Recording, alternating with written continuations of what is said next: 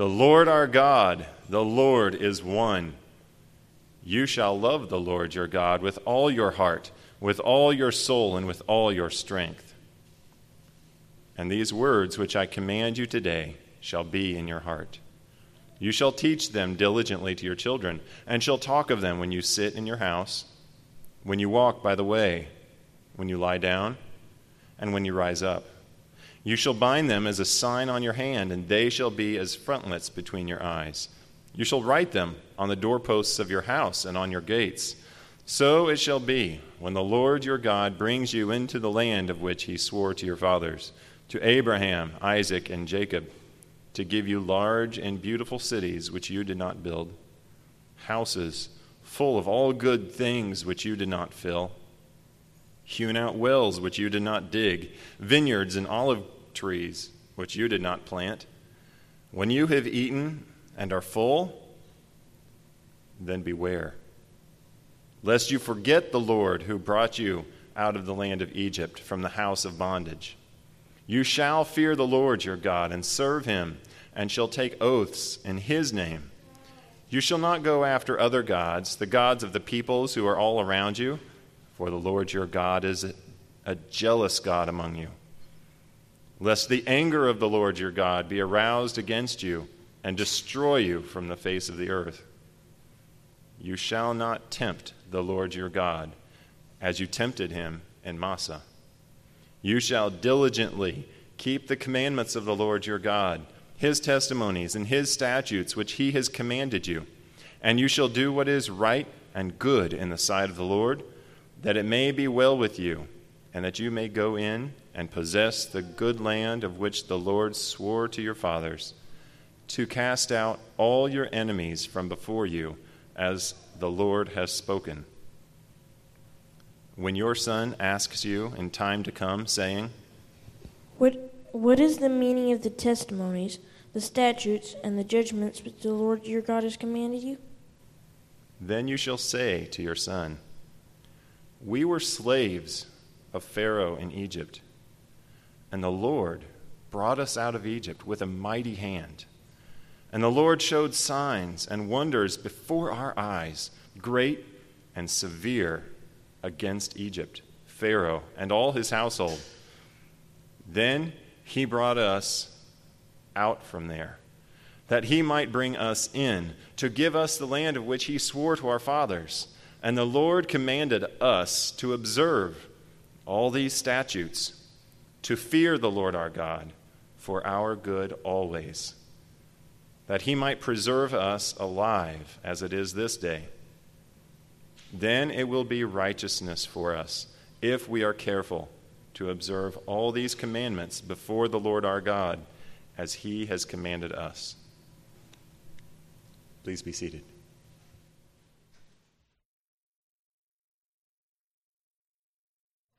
Will you pray with me as we begin this morning? Heavenly Father, we need you today more than ever. Families are fractured. Prisons are stuffed full. Marriages are falling apart. Sons and daughters are leaving home and leaving the church. Mothers are being left behind. Fathers are leaving their posts. God, you've planted fathers to be the point men in their households. We have a job to do. And yet, if we're honest, Lord, we realize how often we have fallen short and failed in our role as dad, father. Lord, this morning we ask that you would speak to us through your word. Show us what a man of God looks like.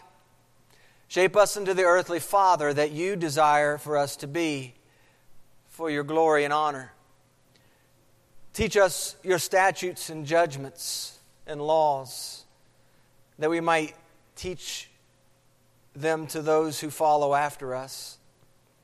Fuel us with passion to be a father, to lead as Christ would have us lead. Help us to take our families often before your throne. This is the place of mercy. This is the place to obtain help in our time of need. And Lord, we need your help here, being a father. We need your mercy and your grace to be effective fathers in enemy territory. We need the Spirit of Christ at work in us to be all that you've called us to be. And just as you called Israel to hear, I pray, Lord, that you would also cause us to hear what you have to say today. And I pray that we would hear and begin to see the fruit of families walking in your light. That we would hear and start to see fathers engaged in the battles that are going on in their homes. Lord, have your way. Speak this morning. I pray in the name of Jesus. Amen.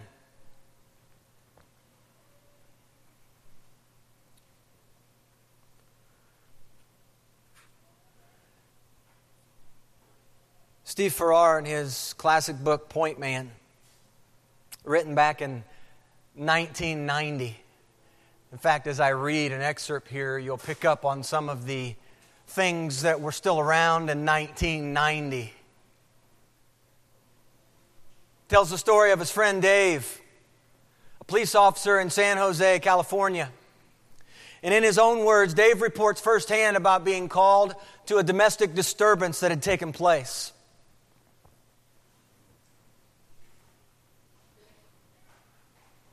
The woman was crying and yelling at her husband, who was standing with his hands in the pockets of greasy overalls.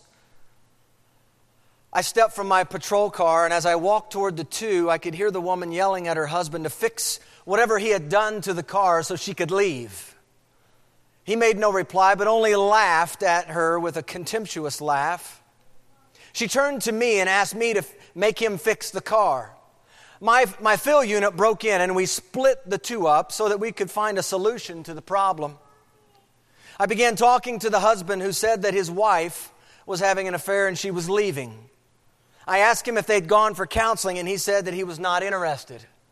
He went on to say that he was interested in only getting his things back. He said that his wife had hidden them from him. I asked his wife about his things, and she said she wouldn't give them to him until she got one of the 3 VCRs that they owned. For those of you young people here, that's a video cassette recorder. I found out later that his things consisted of the narcotics he dealt in. The other officer went to the wife's car and began looking under the hood to see if he could spot the trouble. The husband walked over, took the coil from his pocket, handed it to the officer. He then told his wife that she could have one of the VCRs if he could have his things. She finally agreed and went into the house. As she entered the house, I noticed 2 little girls standing in the doorway watching the drama unfold. They were about 8 and 10 years old. Both wore dresses and clung to a Cabbage Patch doll.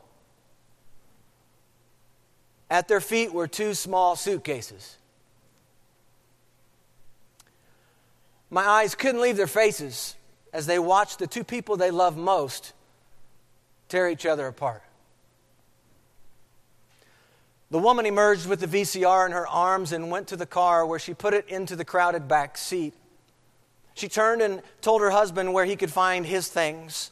They both agreed that they had equal shares of the things that they had accumulated in 10 years of marriage.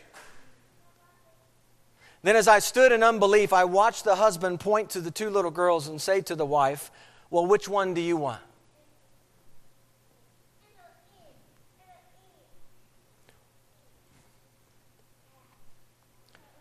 Without any apparent emotion, the mother chose the older one. The girls looked at each other as the older one picked up her suitcase, climbed into her mother's car. I had to stand and watch as the littlest girl, still clutching her Cabbage Patch doll in one hand and her suitcase in the other, watched her big sister and her mother drive off. I watched as tears streamed down her face in total bewilderment. There I stood, the unwilling witness to the death of a family. Families are dying all over America. I read that And I remember this week sitting in my office after reading that, bawling, saying to the Lord, resolving, if you will, to the Lord, this is not going to happen on my watch in this household.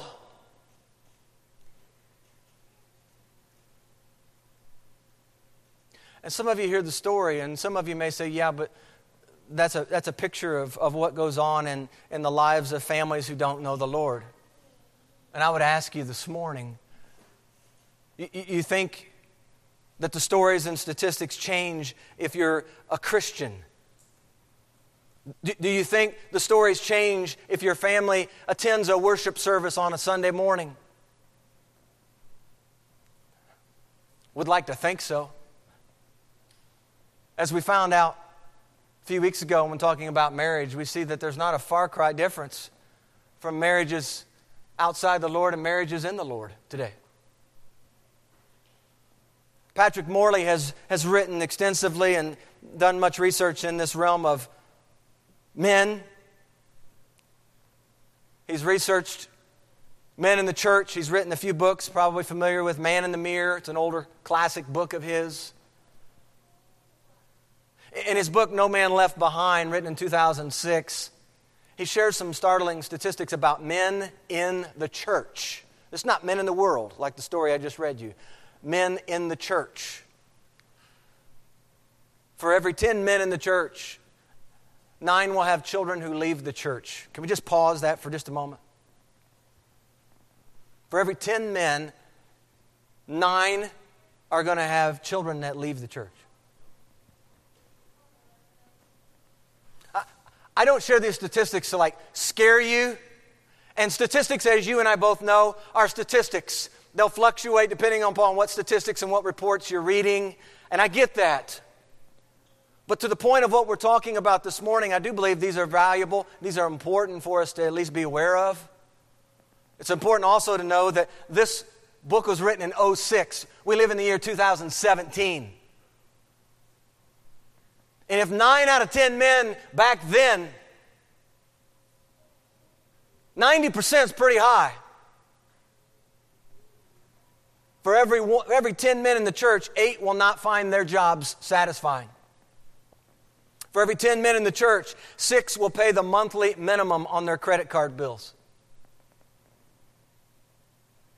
For every 10 men in the church, 5 will have a major problem with pornography. 5 out of 10, that's 50%. For every 10 men in the church, 4 will get divorced, affecting 1 million children each year.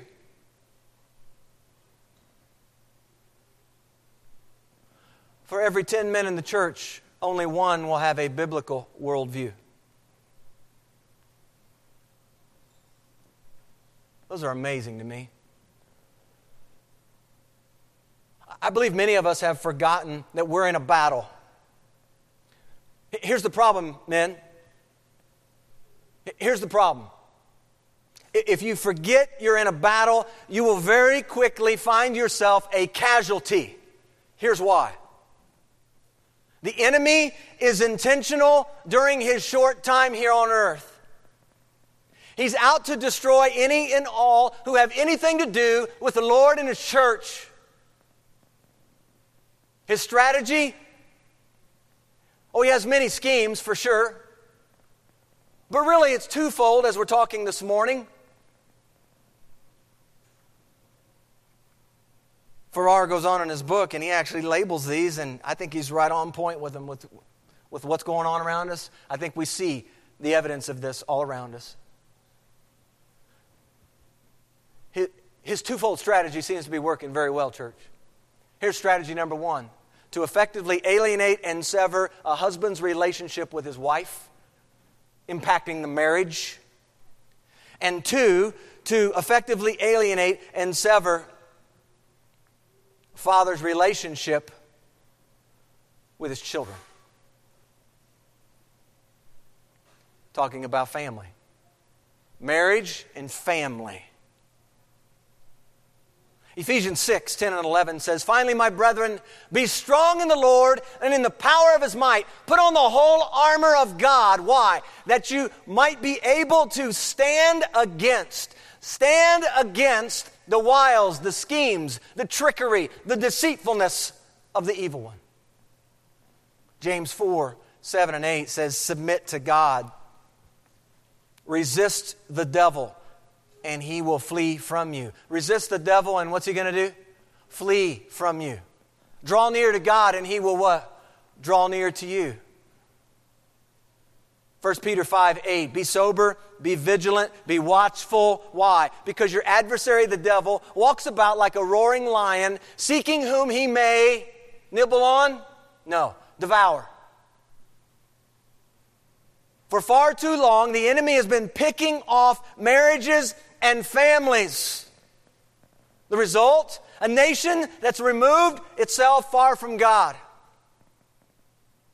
We're reaping what we've sowed, whether intentionally or not. We are bearing the fruit of our sinful, independent, covetous lifestyles. Divorce, pornography, crime, injustice. Reading the reports of crime about how 93%, and this is an old statistic, 93% of the people in prison today are men. And of those 93%, 85% of those proclaim that they never had a father figure growing up.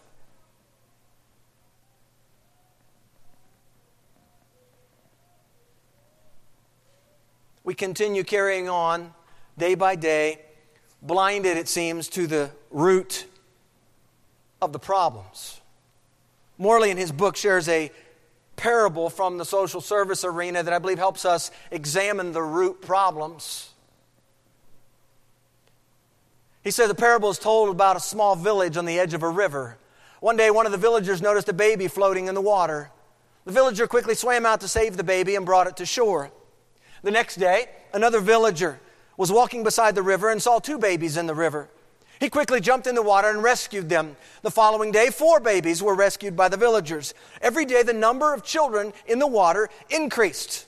The villagers organized themselves quickly, building piers, tying rope lines, and training teams to rescue babies. They were soon working day and night, and still the number of children floating down the river increased each day. The villagers worked as hard as they could, even to the point of exhaustion. But no one ever asked the question, why are these babies in the river? No one ever thought to themselves, let's go upstream and see where they're coming from. He asked the question, what is the upstream cause of our cultural and spiritual ills? Short answer, sin. Longer answer, unrepentant sin. Longer answer yet, willfully transgressing the commandments of God. Turn to Deuteronomy 6 if you're not there. After a second helping of the 10 Commandments in Deuteronomy 5, verses 6 through 21, we read in verse 30 that God had instructed Moses to send the people back to their tents. And then in verse 31, "But as for you, stand here by me." God has got a word here from Moses. A word that's intended to be passed along to the people. "But as for you," God says, "stand here by me. I will speak to you all the commandments, the statutes, and the judgments which you shall teach them, that they may observe them in the land which I am giving them to possess." Flip over to Deuteronomy 6:1. "Now this is the commandment, and these are the statutes and judgments which the Lord your God commanded." He commanded me.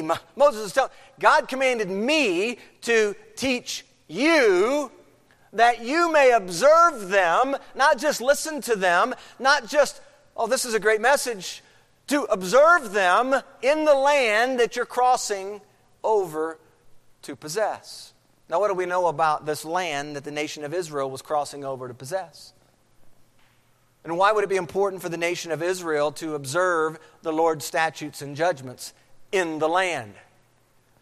Oh, it's true that the land they were crossing over was a land flowing with what?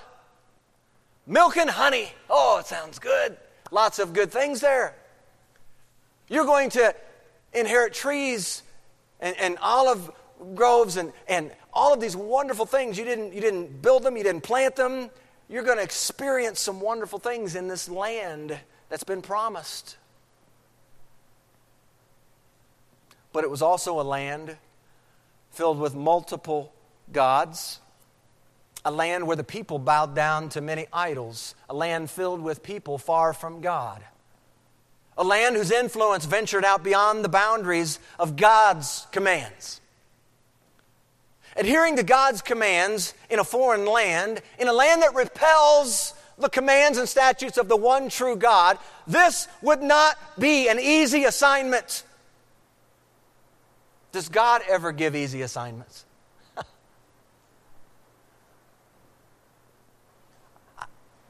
I don't know that He does, and for good reason. He wants us to depend and rely on Him. Think about Israel's situation as Deuteronomy 6 opens up, as the book opens up for that matter. The nation is situated on the plains of Moab, and they're about to cross into the promised land. The Lord instructs Moses to teach the people His commandments. God's own people, listen to this, God's own people were to walk into this promised land equipped and furnished with God's mind and God's heart.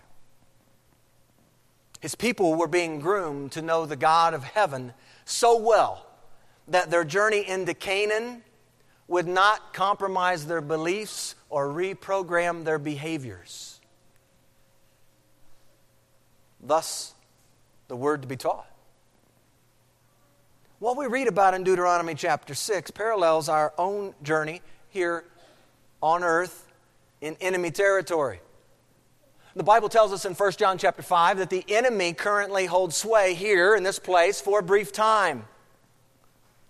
We are confronted, we are in fact bombarded daily with alternatives from the world, desires from the flesh, and we find ourselves oftentimes subject to the pride of life. Those, by the way, are found in 1 John chapter 2, 15 through 17.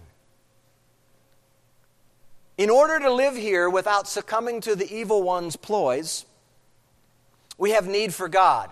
We need His Word operating in us. Men and women, young and old. Fathers in particular. We need His Holy Spirit empowering us, guiding us into all truth, convicting us of sin, and producing in us the fruit of love and joy and peace and patience and kindness and goodness, gentleness, faithfulness, self-control. Like the people of Israel, the Church of Jesus Christ must follow God's ways if she wants God's results. We need to follow God's ways if we want His results. Deuteronomy 6:25, the last verse of the chapter, gives us the result. Then it will be righteousness for us if we are careful to observe all these commandments. Then it will be righteousness. Deuteronomy 6, church, is delivered to a nation. And within the nation is a myriad of families. Within those families are marriages, husbands and wives. And within those marriage relationships there are children, sons and daughters. Families are about to enter the promised land in the text. And God delivers a word that targets the family. It's a word that helps families thrive in enemy territory. Any families here need help navigating through enemy territory that we live in today? I do. What we have before us is God's discipling mechanism to see that God's families stick to God's ways. Things are not going to be comfortable in the new land. The culture is not going to embrace them. The culture is not going to embrace their God. This word from God via Moses is intended to equip and prepare and strengthen the families of God in the faith. This word is a generational word, not only for parents at that time, but intended to impact sons and daughters, grandsons, granddaughters. See, God never intended for His word to be in place for what we would say a limited time only. We see what happens when we have that particular mindset. Judges 2, you remember Judges 2 verse 10? It's talking about the generation after Joshua. When all of Joshua's generation had been gathered together to their fathers, another generation arose, listen to this, who did not know the Lord, know the work which He'd done for them. The Bible shines some light on some alarming truth here. It is possible for the next generation not to know the Lord, nor the history of the Lord's marvelous works. Startling to consider that that's a possibility. The Bible says it's so. It happened.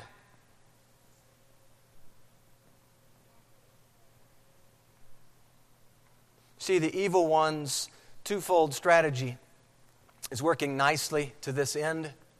Because you see, destroying marriage and family, God's institutions, it's like cutting the cord on God's life supply to the next generation. How so? God's plan is to use the family unit as a primary conduit for passing along the gospel of Jesus Christ. Dads and moms are entrusted with a stewardship. It's like the baton carriers in the relay race. We must hold firmly and see that it gets passed on to our sons and daughters. There are too many dads and moms dropping the baton. Some of them aren't even making it to the exchange zone. And others, perhaps like the ones we read about at the beginning, fail to run all the way to the end. They just give up. Dads, this Deuteronomy 6 text is addressed primarily to the nation of Israel. But the weight of the content is unmistakably pointed and directed at fathers. God has you as the platoon commander overseeing a family unit. Their physical, spiritual, emotional survival and well-being is largely predicated on your own beliefs, your own behavior. You have been appointed by God as head in your home, the leader of your family. Your wife and children are watching and they're looking to you, Dad. God's commandments are intended to be practiced in the land. This is not some trite tutorial in the text given to the people before entering the land. This is not a lecture. These statutes and judgments were intended to be their life. These instructions were their marching orders in the new land. Hear and be careful to observe, verse 3 says. Fathers, it's time to rise up. We're talking about resurrection of these last several weeks. Resurrected fatherhood. It's time to be raised up. And not raised up in the sense of, look at me. That's not what I'm talking about. But to be raised up in a sense of walking out our calling as fathers, as dads in the home. What God in His Word has instructed us to be. Not just to do, but who are we to be? Who's going to commit to his marriage in this place?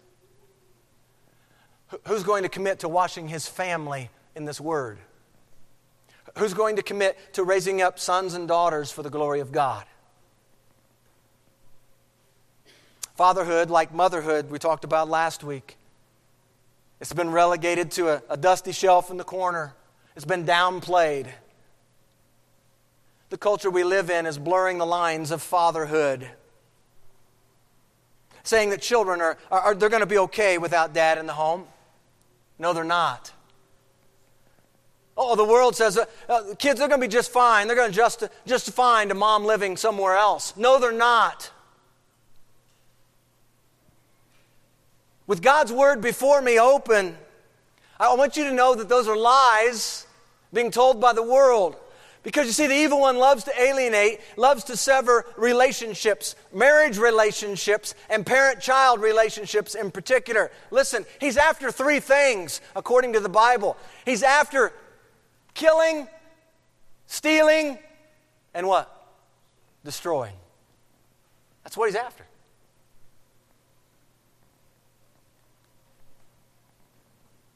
So before entering the promised land, the nation of Israel receives these words of life. Men, as representatives of your own homes today, I'd like to explain this text and in simple terms, give you some guidance for leading your family through the minefields of this pluralistic culture we call America. In case you haven't noticed, we are no longer a Christian nation.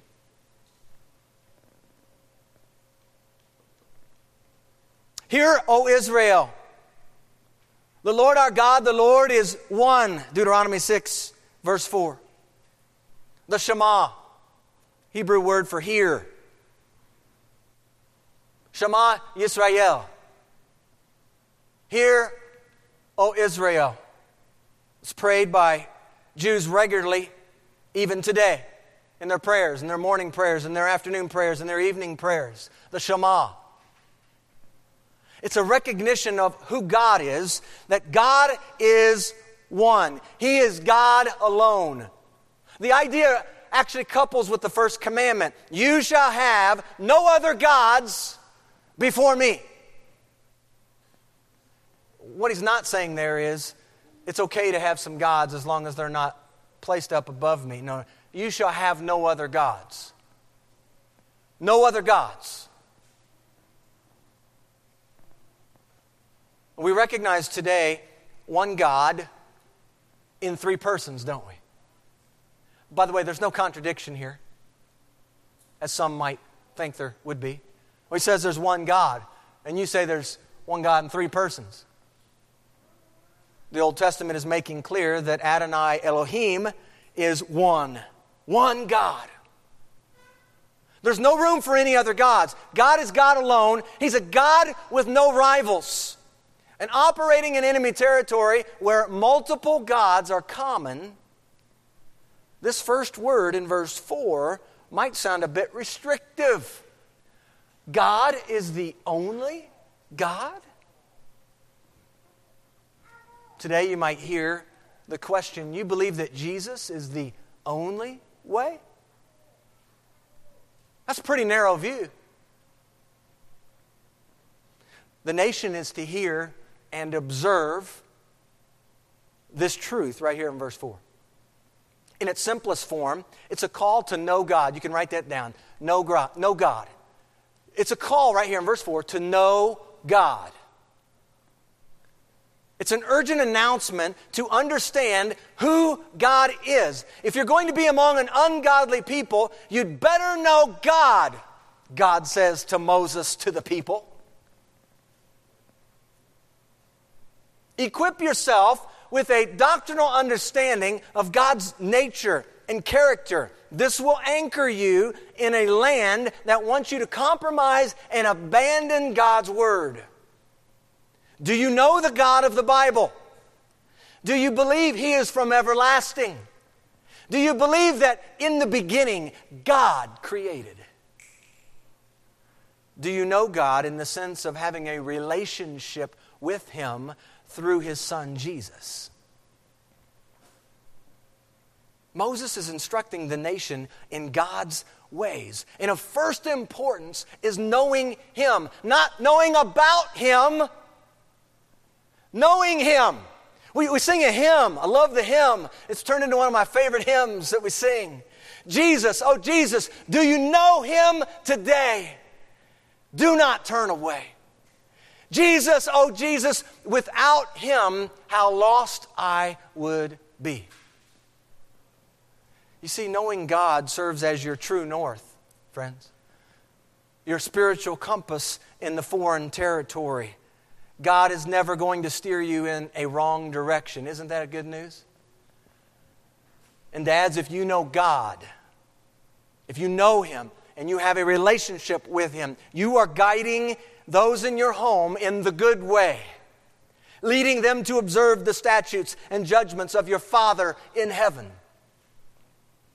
Look at verse 5.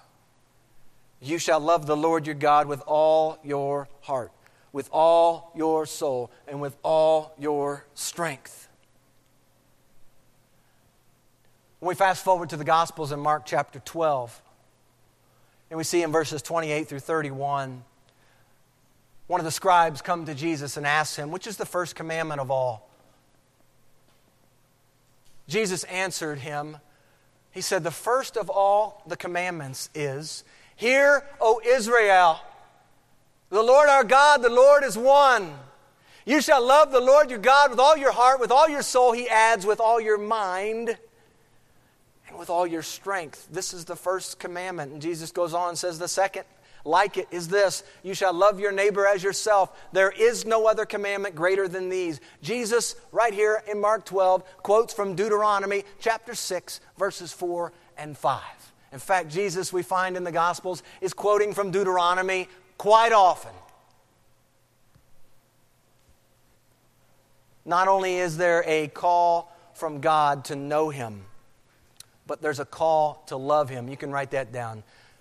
Know God, love God. There's a call to know Him, there's a call to love Him. With everything that you've got.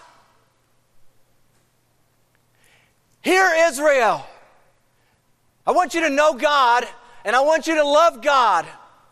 And as you travel into enemy territory, knowing God and loving God is quite a powerful arsenal to have at your disposal.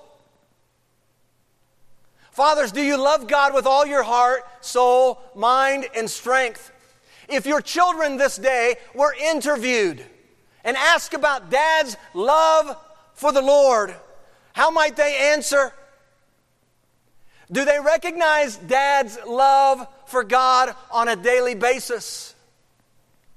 Is loving God evident in his life?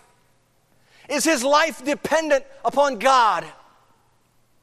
Can you tell that he loves God by what he reads? Can you tell that he loves God by what he watches?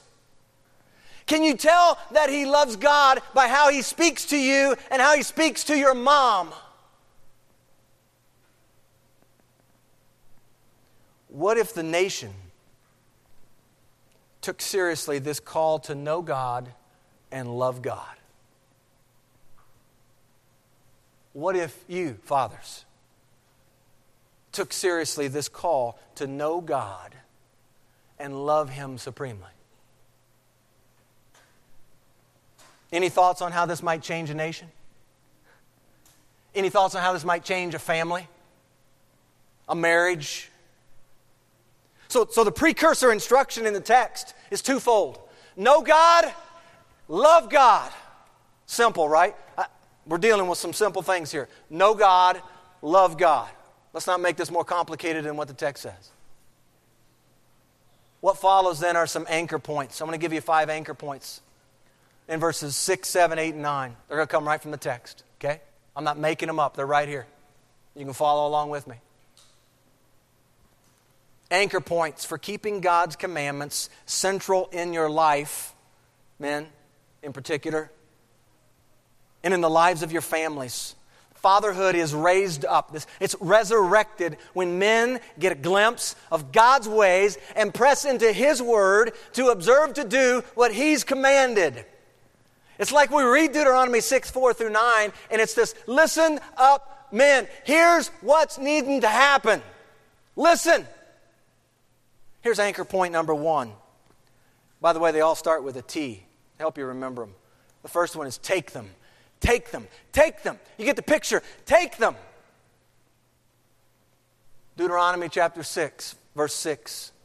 And these words which I command you today shall be in your heart. Oftentimes we read that verse and we may be immediately drawn to Psalm 119, verse 11. Your word have I hidden in my heart that I might not sin against you. The value of hiding God's word in your heart is off the charts. Incredible value. Most of us would acknowledge this as true. If I went down the rows and asked you whether or not hiding His word in your heart is of great value, I don't think I would have a whole lot of pushback in this place. But why is it that what's deemed important hardly ever gets done? If hiding His word in my heart helps me not to sin against God, why is it then that so many followers of Jesus have so little of His word in them?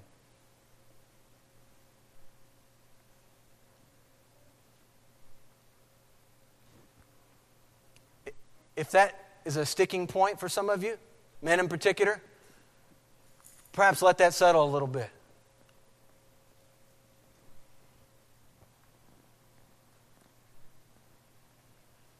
My purpose, dads, is not to beat you up, but to stir you up.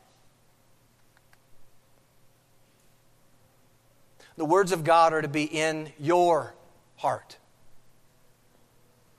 Let's do away with the excuses. Let's get into His word.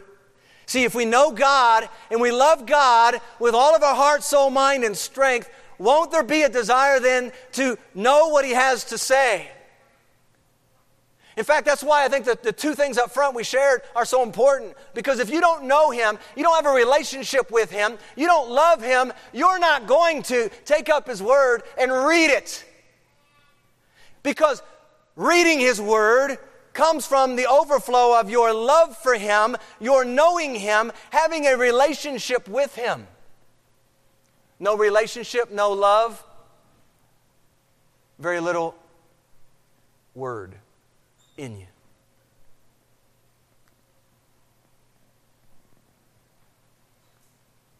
See, to have His words in your heart, man, it goes a bit farther, I believe, than simple memorization.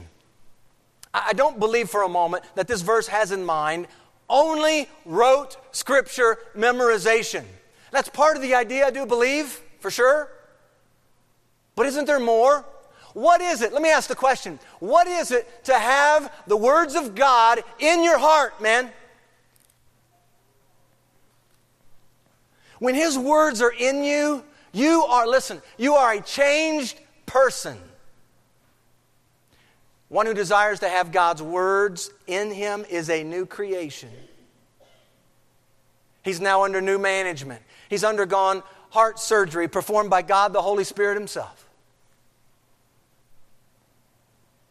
When you have the words of God in your heart, you live differently. You stand out like those apostles who, after undergoing some scrutiny by the religious leaders of the day, they were found to be a bit peculiar, uneducated men who had been with Jesus. Remember that? Acts 4:13. Has your heart changed in such a way, man, that people can tell that you've been with Jesus?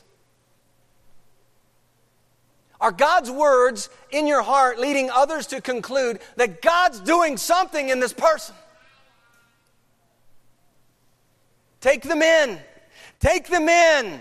Take these words in. We're going to see here in just a moment why it's important to take these words in. Take these words in. Take these words in.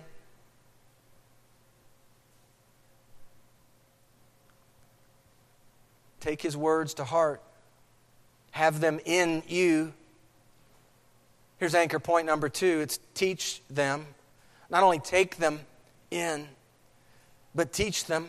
Verse 7, the first part of verse 7, you shall teach them diligently to your children. You see, context tells us, as I spoke earlier, about, yes, this is given to the nation, but the content and the context tells us it's really in many ways directed toward the fathers. In that day, in that culture, in the Jewish culture, the fathers were the ones teaching. And today, we talk about dads and moms teaching the children, training the children. Teach them diligently to your children. Teach these words, God's words. And you know, dads, you may not have caught this one the first time you became a parent. Think back to the first time you became a parent. And as a father, you have been given here the command to diligently teach your children God's words and God's ways. We might think of Proverbs 22:6. Train up a child in the way he should go, so that when he's old, he will not depart from it. Are you teaching your children diligently in God's words and God's ways? I want you to consider this for just a moment. When Moses passed these words along from God to the people of Israel, there was good reason why teaching them was necessary. You see, because if the parents didn't teach their children what God had to say, then the children would be taught by the pagans of the land that they were entering. Does this make sense? This is the context of Deuteronomy 6. God is still preserving His words today through the family, through the household ministry, where dad is charged and exhorted to teach, to wash his wife and children in the Word. There are so many dads, fathers, who absolutely ignore this call.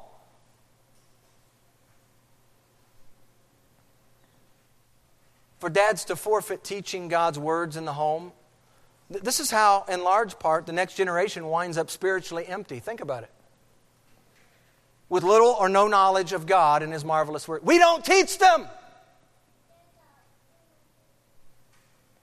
We want to point a finger at what government's doing or not doing. We want to point a finger at what the education system is doing or not doing. We want to point fingers at everyone else except ourselves. The reality is, we don't teach them. And dads, can I just speak a word here with you for just a moment?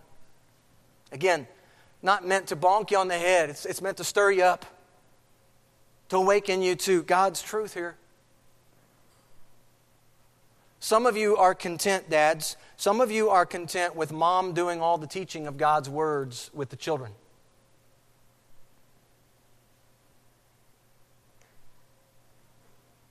If you don't hear anything else this morning, I hope and pray you listen to this. Set your heart and your mind to diligently teach your children from God's Word. The Bible says He will give you a mouth and a wisdom.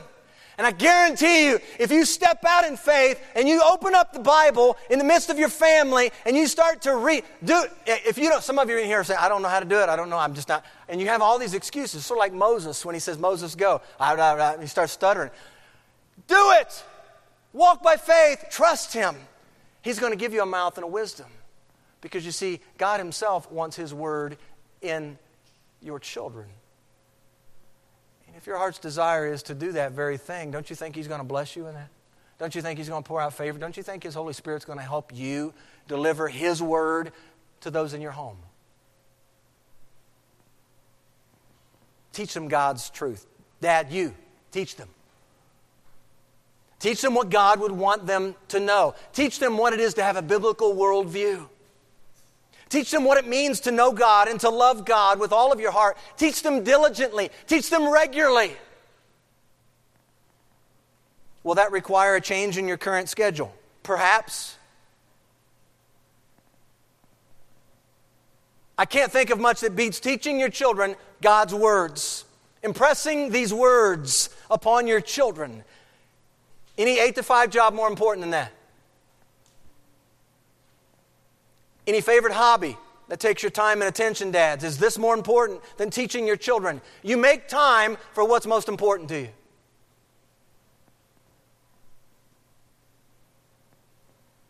Take them in, teach them. Here's anchor point number 3 from the text. Talk of them. Talk of them. Verse 7.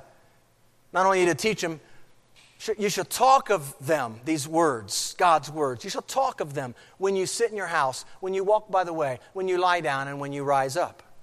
Teach them and talk of them are connected. I want you to see this. If we're teaching God's words to them, why wouldn't we want to follow up with them in natural conversation about what's being taught?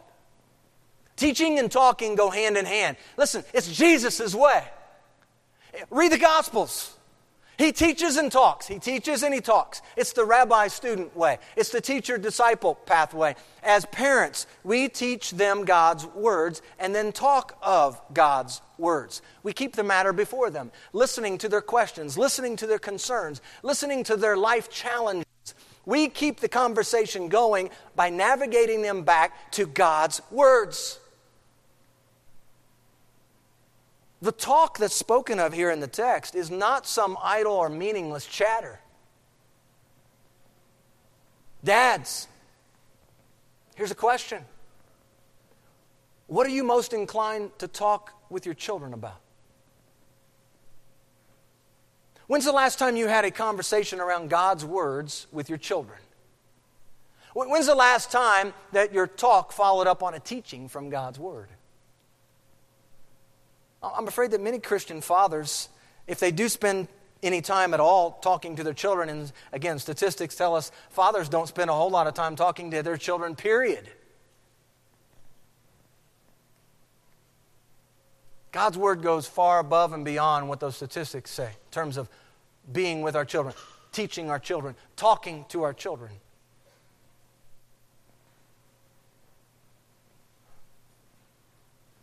Find ways, dads, to institute God talk. I'll just use that terminology. Find ways to institute God talk with your children. God talk. About His Word. Talk about His words. And listen, the Bible is clear here on the when. Look at the rest of verse 7. When you sit in your house, when you walk by the way, when you lie down, when you rise up. I'm not going to parse all four of those and break those down. And no. What's God's instructions on teaching and talking to your children of God's words and ways? I think what we see here in verse 7, this is not intended to be a class. It's not a program. There's not a set time of day necessarily where we meet with them. God's instruction here seems to advocate that our talking of His words and ways are to be carried out in the context of daily life. Daily life. Do you look for opportunities to impress God's words upon your children Monday through Saturday, fathers? The routines of daily life. How are you teaching them and talking to them in these moments? The meal table. Opportunity. My wife and I were having a conversation about this just a day or two ago. The meal table. Using the meal table as that opportunity to be able to talk about these things. One of the benefits of home educating ought to be that we have more time to talk with our own children about the things of God. Amen? That ought to be one of the privileges, one of the benefits. We have more time to talk to them about things that matter. What you talk about tells your family, dads, what's most important to you. No talk regarding God's words. How then do you know whether the teaching is settling into the hearts of the children? Well, see, what a tragedy it is when a professing Christian household has no heart-level conversations about God's words.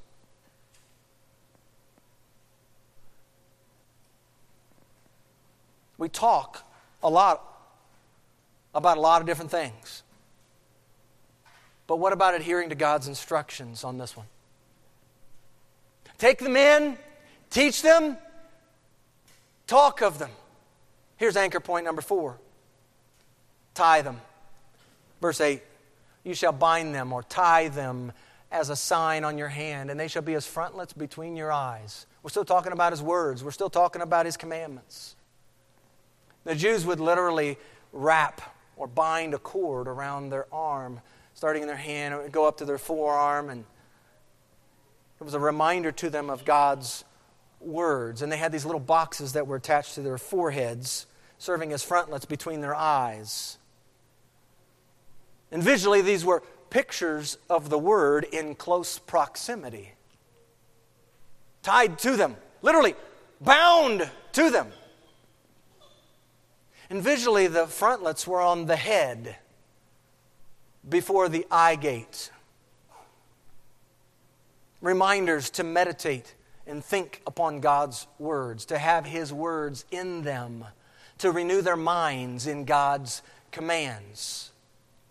And we can read the Gospels and we see the confrontations between Jesus and the religious leaders. And we see in Matthew 23, Jesus unveiling the hypocrisy of the scribes and Pharisees. It says in verse 5, "But all their works they do to be seen by men." Jesus is speaking these words. "They make their phylacteries broad." In other words, the longer that was tied up, it was a show, it was a pretense. And the robes, they would have these little decorative deals, and the one who had the most decorative, showy, was deemed better. It was because that looked good. That meant you were really spiritual. And Jesus is addressing in Matthew 23 a show, a big act. Woe to you. They were wearing these visual reminders more to impress people than to remember God and His words. The broader the phylacteries, the better. The bigger the frontlets, the more obvious, the better, to be seen by men, to be thought of by men as religious. See, Jesus condemns these leaders, and He calls them out for what they are. They're fakes, they're pretenders. The idea of binding these words to them and having them as frontlets between the eyes, this is meant to actually produce something on the interior. You know, you can wear that bracelet, and you can wear that t-shirt, and you can attach a fish symbol to the back of your car. But if what is attached to you outwardly never penetrates the heart and mind, if what's on the outside never gets on the inside, we're acting, we're play acting, just like the scribes and the Pharisees that Jesus condemned. 1 Samuel 16:7. God says man looks on the outside, but God looks on the heart. Fathers, have you been practicing your Christianity behind a veil? Have you masked what's going on right here in your heart by trying to paint a convincing picture on the outside? Have you thought more of your outward appearance in man's eyes than tending to your heart trying to please the Lord? The call is not to abandon the reminders of God's words, but to remain steadfast. Don't allow the evil one to take something intended for good, which is the recall of God's words, to think often of Him. Don't allow the evil one to take that good thing and twist it for your own prideful, selfish tendencies. These visual reminders ought to promote Christ and not self. His fruit ought to be evident. Do people see more of you, or do they see more of Christ? Are the visual reminders more to impress others than to hide this word in you? Tie them close, but be warned about the intrinsic motivation for doing so. Take them, teach them, talk of them, tie them. Here's the last anchor point. Tell them. Tell them. Verse 9, Deuteronomy 6, you shall write them on the doorposts of your house and on your gates. Tell them in the sense of making His words known. Making His words known. You think about writing His words on the doorposts of your house and on your gates. Think about that for just a moment, what that might look like. When people come to your home, do they know they're entering a place that honors the words of God? Men, when people come into your office, do others sense anything different about your office? Is there an aroma of Christ there in that place? People come into your home, do they sense the Spirit of God in your home? Fathers, your house is the place where you live and interact with your family. Is the Word of God in your home? Not just a visual, but I'm asking if His words are alive and well inside the home. You can fool people.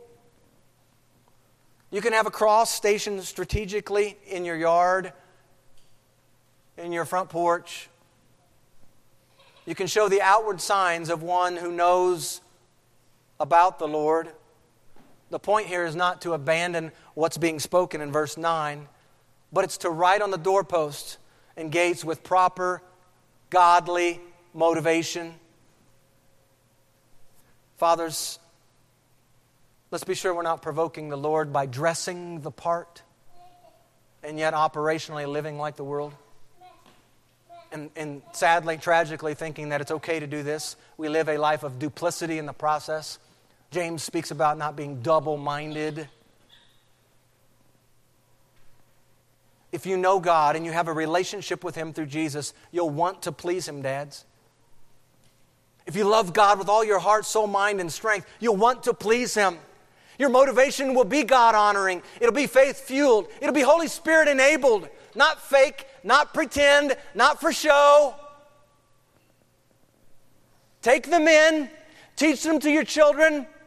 Talk of them with your children. Tie them, keep them close to you. And tell them. Genuinely desire to point others to the Lord Jesus. God's plan is to use the family unit as the primary conduit for passing along the gospel of Jesus Christ. Fatherhood is in need of being resurrected today. And biblical fatherhood is modeled right here in Deuteronomy 6. Men, know God. I'm reminded of those words in the Scripture that talk about today, today, today. Don't wait another day. Today is the day. Don't harden your heart any longer. Today is the day. Know God in a relationship through His Son Jesus Christ. Know Him. Love Him, men. I pray that as we've looked at Deuteronomy 6 and we've seen these anchor points, that men, you would be encouraged to take these words in. Like a sponge, soaking those words in. That you can have His words, that you desire His words. And with those words then, dads, teach your children. Teach them from God's Word. Open the Bible and teach your children from God's Word. And talk of them, dads. Talk of these words with your children and your family. Tie them close. Tie them close. And tell others about them as well.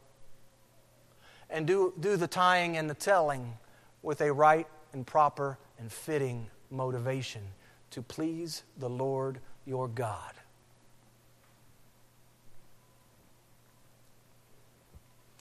The story doesn't have to end the way that it began this morning. It's a heart-wrenching story. But as I read it, I was reminded that that story is an example of what unfolds throughout our country, around the globe, every day. May it not be so in our households here. May it not be so. Resolve. Jonathan Edwards was big on putting resolves. And I'm going to leave you with a resolve, man. Resolve to stand upon the Word of God, to take the Word of God while you are living. You are already living in enemy territory. You know the schemes of the evil one from the Word of God. Take His Word as your sword and lead your families well. For God's sake, for God's glory, all the way to the finish line.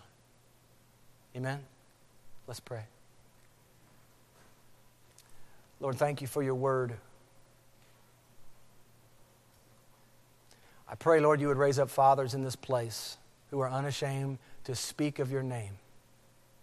Fathers who are looking more to your word than they are to the ways of the world for their leadership.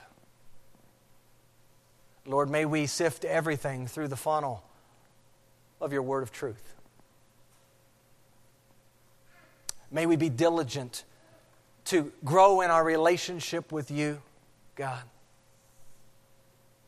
May we be always looking back at your great love toward us so that we know what love is. We know what love is because you first loved us. You laid down your life through your Son. You laid down your life for us, and you've called us to do the very same thing, to lay down our lives for the brethren. We know what love is because you gave us a great picture of that love. Help us as dads in particular to be able to give pictures to our own families of what love is. Let's show them what that is. Lord, help us and give us, I pray, wisdom to know how to go about doing these things we just shared in Deuteronomy 6. Some anchor points for our lives, some anchor points for the lives of our households. Lord, it's our desire to walk with you. By faith, to walk with you, to trust that what you've said in your word is true, to trust that we can take you at your word, to trust that we can open this word and teach it and read it to our children and to our wives, and to be able to explain to them through your Holy Spirit the truths found in this word, and to know and to trust that you will bless and show and shower forth your favor on the family and the household that's walking with you. Lord, I pray that our lights would shine as households, as families here in this place. Our lights would shine that others might see our good deeds and be pointed to you, our Father in heaven. There are many today who didn't have godly fathers here on earth. But Lord, we have you, a godly Father in heaven, who is always good. Always good. And always loving. And always faithful. He's one we can always trust. His word is always true. So Lord, I pray that we would be about promoting that message. That we have a loving, caring, Heavenly Father.